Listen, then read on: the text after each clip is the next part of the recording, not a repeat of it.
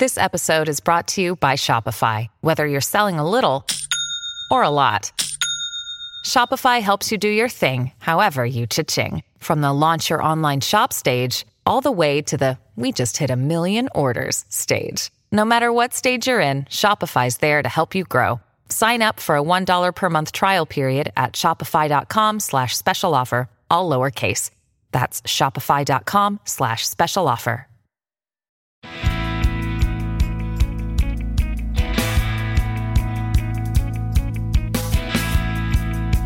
Welcome to Puro Politics, the political podcast of the San Antonio Express News. My name is Gilbert Garcia, and I'm joined by City Hall reporter Joshua Fechter, investigative reporter Brian Chasnoff.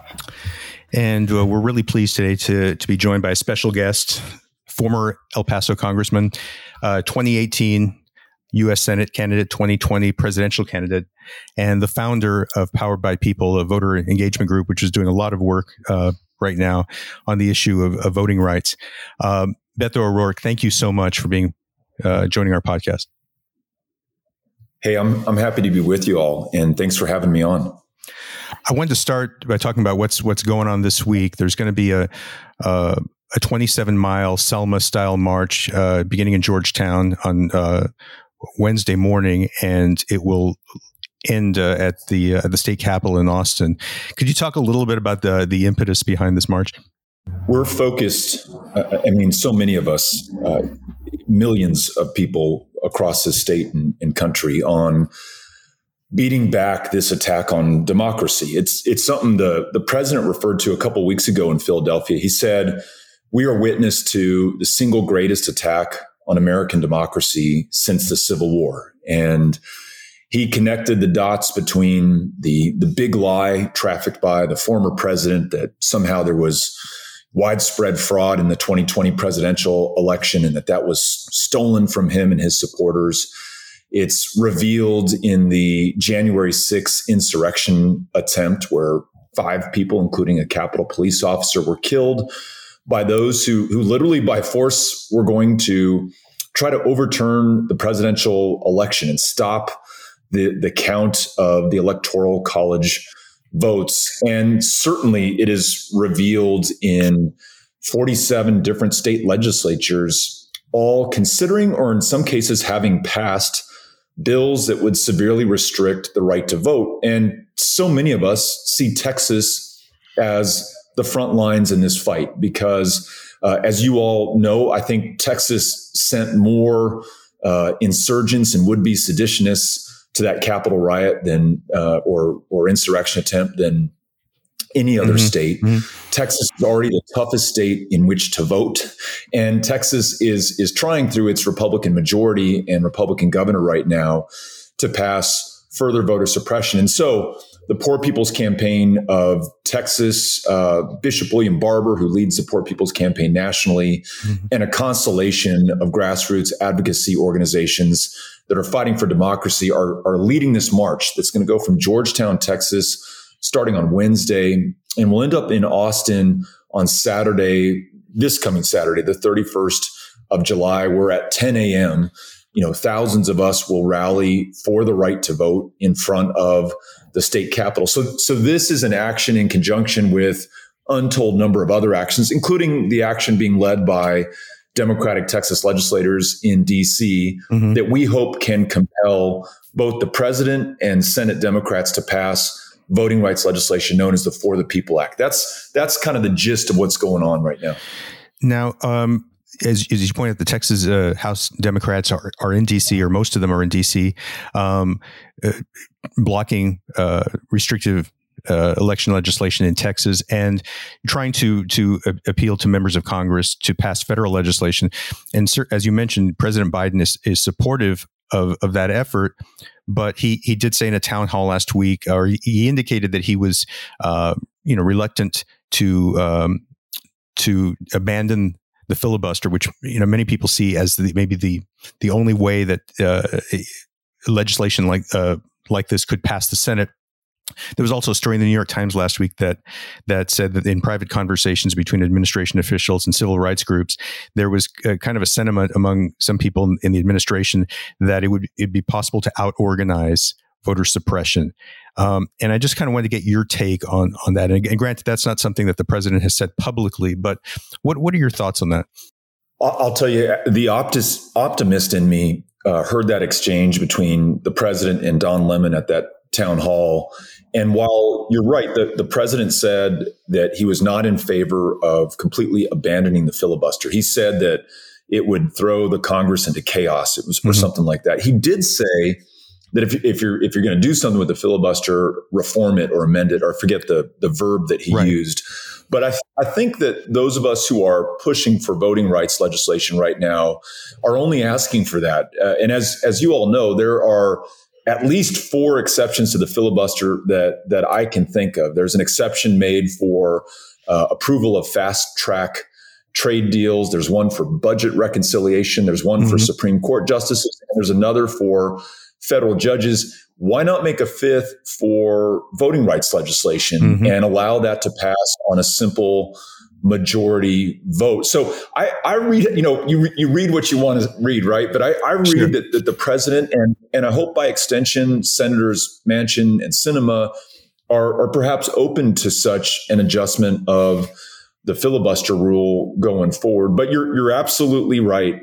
You will not have voting rights legislation if there is not some change made to the filibuster rule. It's the only way that it's going to happen. And as we also know, the filibuster itself is considered a vestige of segregationist and white supremacy control in the U.S. Senate going back to the end of Reconstruction. And so it's pretty important that we understand the role the filibuster has played traditionally and just what we're up against right now. Beto, I'm wondering if you think there's anything else that can be done in Congress right now to correct the lie that the election was stolen from Trump. Are there any other actions that Congress can take to correct that? I'm really interested to see what comes of this January 6th commission. And I'm not sure how broad their scope is and how large their mandate. But if they're looking at the underlying causes of that insurrection attempt, I'm assuming they're going to have to look at how so many tens of millions of our fellow Americans came to believe that Donald Trump was the rightful winner of the 2020 presidential election, even though he was demolished in the popular vote and lost a number of key swing states, including Georgia and Arizona. And it's in those states, of course, that the president and many of his key henchmen or supporters pointed to alleged voter fraud. And it's no accident that they talked about cities like Atlanta and Philadelphia and Detroit and Phoenix. And the first 3 are significant Black voter populations. And the last one is a significant Mexican-American voting population. And so, when you connect the dots between the allegation, which is itself fraudulent, that there was widespread fraud connected to or concentrated in majority minority communities. And then you see these bills to restrict voting in those same communities. I mean, Harris County in Texas, for example, the most diverse county in the United States of America, is front and center in this elections debate in Texas. Why is that? Because you have so many Black and brown and minority voters in those communities. So perhaps, to answer your question, that commission's work will include what you hope to be unimpeachable evidence of the veracity of the vote in 2020. But my feeling is, and this now is the cynic in me, that it doesn't matter, how much proof is out there. You could be standing in the middle of a rainstorm, and if you're a diehard Trump supporter and Trump says the sun is shining outside, you're probably going to say the sun is shining outside. So I don't know what we're going to be able to do there to reconcile such deeply divided parts of the country, one half of which is under the sway and enthralled to someone who has no regard for the truth whatsoever. And when it comes to the Texas governor, Greg Abbott, how complicit do you think he is in perpetuating this fraudulent reality? Texas, unfortunately, the Republican statewide leadership and the majority in the House and the Senate are neck deep in this fraud. Briscoe Cain, who's a state representative from Deer Park, Republican, former chairman of the Elections Committee, in fact, got on a plane after the 2020 election and headed to Pennsylvania in an effort to try to help overturn the Electoral College vote count in that state. And I want to be clear, he tried to do it through legal means, and I think came to help in the court case.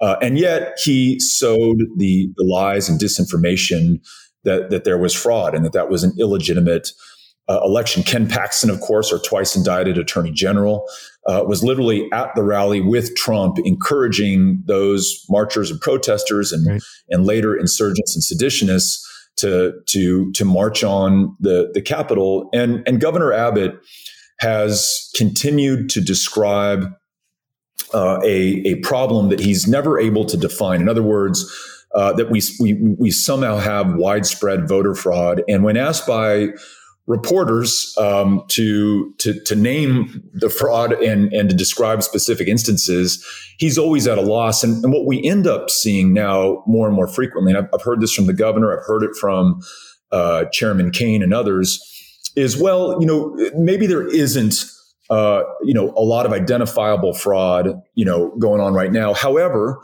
our constituents are deeply concerned about voter fraud. And in order to reestablish faith in our elections, we need to impose these new voting restrictions. And it's akin to the arsonist wanting to have credit for showing up with the fire truck and trying to put it out at the end of the day. They've created that doubt and uncertainty in the minds of their constituents. So they're very complicit in this. And the problem is, even if you're a Republican, is that once you really begin to shake the foundation of trust in free and fair elections in Texas or any part of the country for that matter, whether you're a Republican or a Democrat, the result at the end of the day in the next election will begin to come into question. And it really makes it harder for us to proceed as what we've told ourselves and the planet that we're the world's greatest democracy. So I hope this madness can come to an end. And one sure way to hasten that is to pass voting rights legislation, the For the People Act, which is, as you know, has passed the House of Representatives, would be signed by President Biden, but is now pending action in the Senate. It gets back to Gilbert's question. That Senate action can really only take place once a decision has been made on changing the rules of the filibuster. Well, do you think President Biden has been aggressive enough for your tastes on this front? I mean, he's made sort of voting rights legislation a key component of his platform and on his priority list. Do you think he's been aggressive? Do you think he understands for y'all what's at stake here? I would like to see more. And I've been so pleased by everything that he said on the campaign trail. So much of what he's included in speeches in the 6 months that he's been president. And that includes the State of the Union, his remembrance speech at Tulsa, Oklahoma on the 100th anniversary of the Greenwood Massacre. He talked about the importance of the right to vote and how it's under attack. And when in the regular session, the state legislature was debating this issue, he didn't wait for the result. He weighed in and he said, this is an attack on democracy. And then, of course, that fiery speech a couple of weeks back in Philadelphia. But what he has yet to do is call for the political courage necessary to actually remedy the very danger that he has described to the country. And there's two presidents that I see as potential precedents for President Biden. One is Benjamin Harrison, who was president in 1890. And, he was a Republican. Republicans had majorities in the House and the Senate. And Republicans back then at the end of the 19th century, of course, were the pro-democracy and pro-voting rights for African Americans party.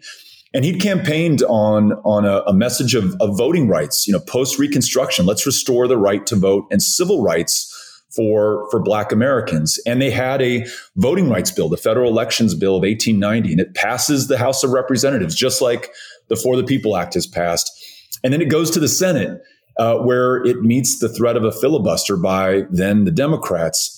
And Harrison essentially is on the sidelines and doesn't intervene. And the thing dies. And actually it dies at the hands of a Texan, Senator Richard Koch, and a god-awful segregationist who literally on the floor of the Senate talks about the superiority of white men and how they should rule over black men in states like Texas. So you have that example. And then, of course, you have our fellow Texan, Lyndon Baines Johnson, who also faced the threat of a filibuster trying to get the Voting Rights Act of 1965 across the line. But that guy went in with everything he had and used every political muscle in his body and in his brain and got it over the finish line. The question for President Biden is, which of those will you be? And I believe, I trust he will be like LBJ, putting all of himself into this fight. But the hour is late, and he's got to do it pretty damn soon, or we're going to lose this shot, and then we lose democracy.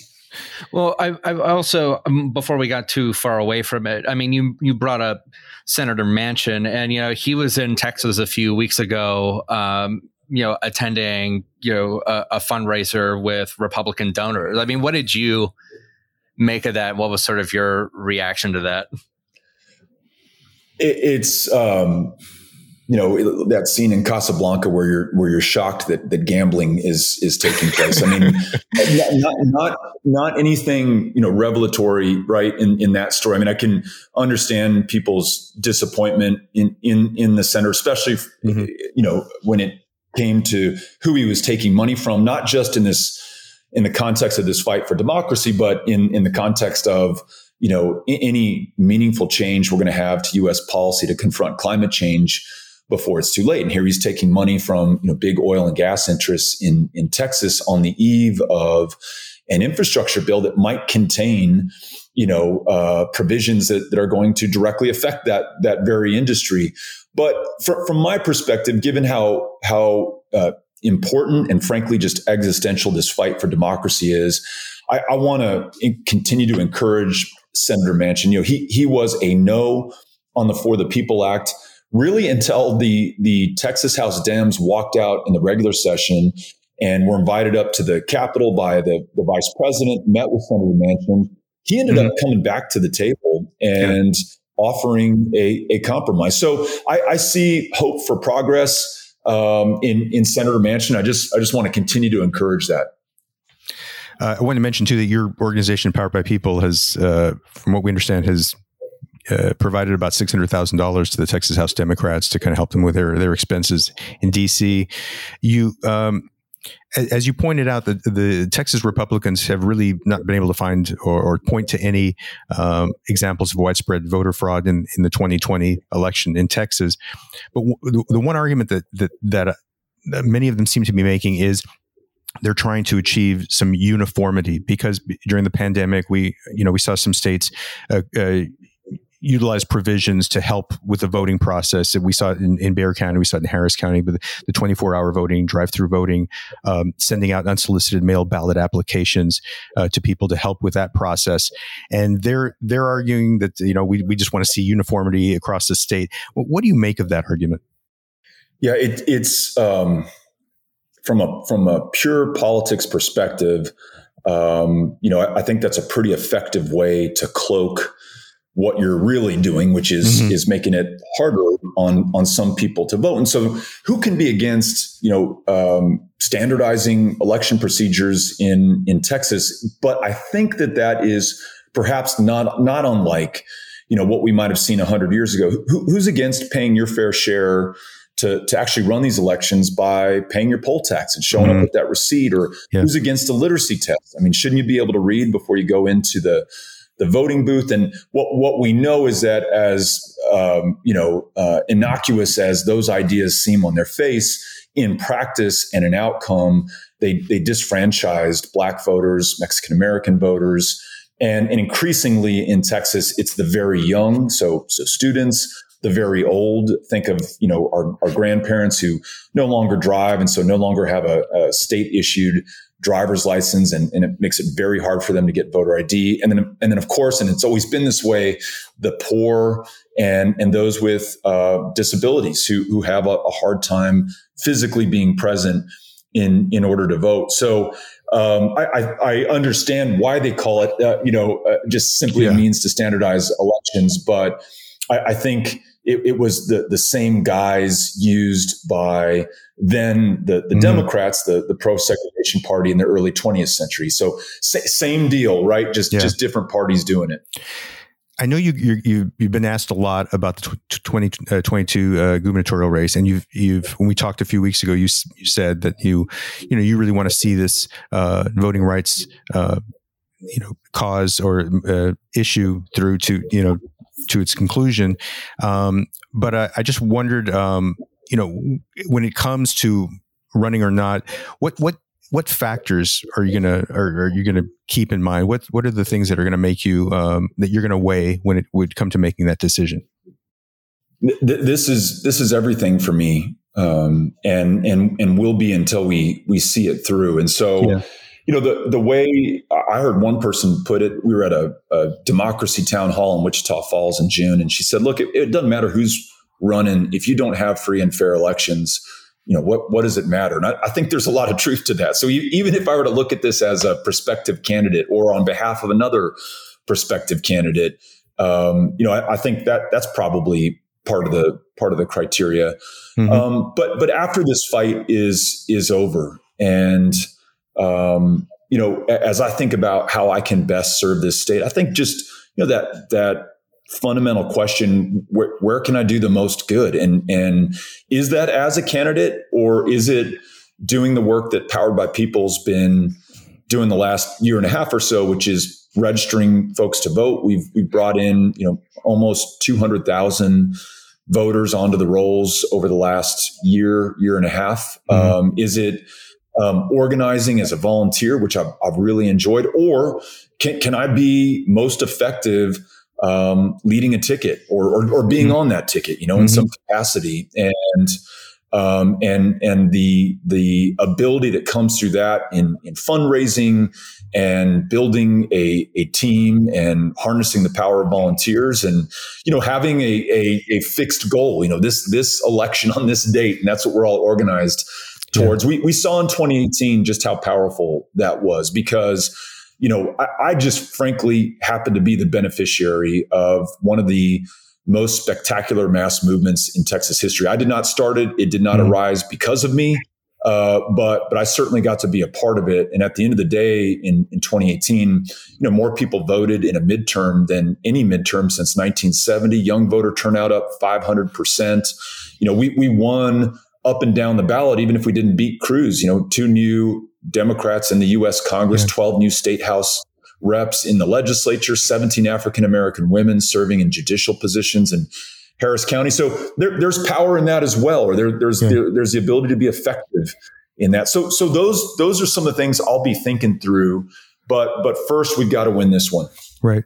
Well, one last question I wanted to ask you, hypothetically, if you decided not to run and you were giving advice to another Democratic candidate, what do you think is the strongest message against another 4 years for Greg Abbott, the strongest political message that any Democratic candidate could put out there? I tell you could do worse than talking about competence. Mm-hmm. The incompetence of this administration, and current Republican statewide leadership. I know Brian's done a lot of reporting on veterans in Texas. And in fact, when I was in Congress on the Veterans Affairs Committee, I really appreciated him putting a spotlight on veterans who had an other than honorable discharge, and just the fact that they were dying, taking their own lives at twice the rate of other veterans, and how that's connected to public policy. Well, right now we see COVID deaths in the veterans' homes in Texas off the charts relative to any other part of the population in Texas. The fact that we lost more than 50,000 of our fellow Texans. And it was cities like El Paso, the deadliest city bar none in the country over the last year for COVID deaths, where we had to have 10 mobile morgues to handle all the dead, or McAllen, which is one of the deadliest, or Laredo, which is one of the deadliest. That it's no accident that happened in communities of color and border communities and places where the governor has said, this is where the enemy is. And we're going to have to take matters into our own hands. And we're going to build walls, and we're going to try to, send thousands of DPS troopers down to do what, I don't know. But that's all, a manifestation of incompetence. But perhaps most alarmingly of everything is the fact that, depending on the reporting and the number you look at least 700 of our fellow Texans died in February, most of whom froze to death literally because we literally couldn't keep the lights on and the power going and the water running and the heat on. And so, whatever you feel on, the big sensational issues of the day that demand the headlines and the Twitter sphere, for most Texans, just being able to depend on the grid or knowing that you can see a doctor or making more than $7.25 an hour, or just understanding that when you need government to be there, government's going to be there and it's going to do an effective job.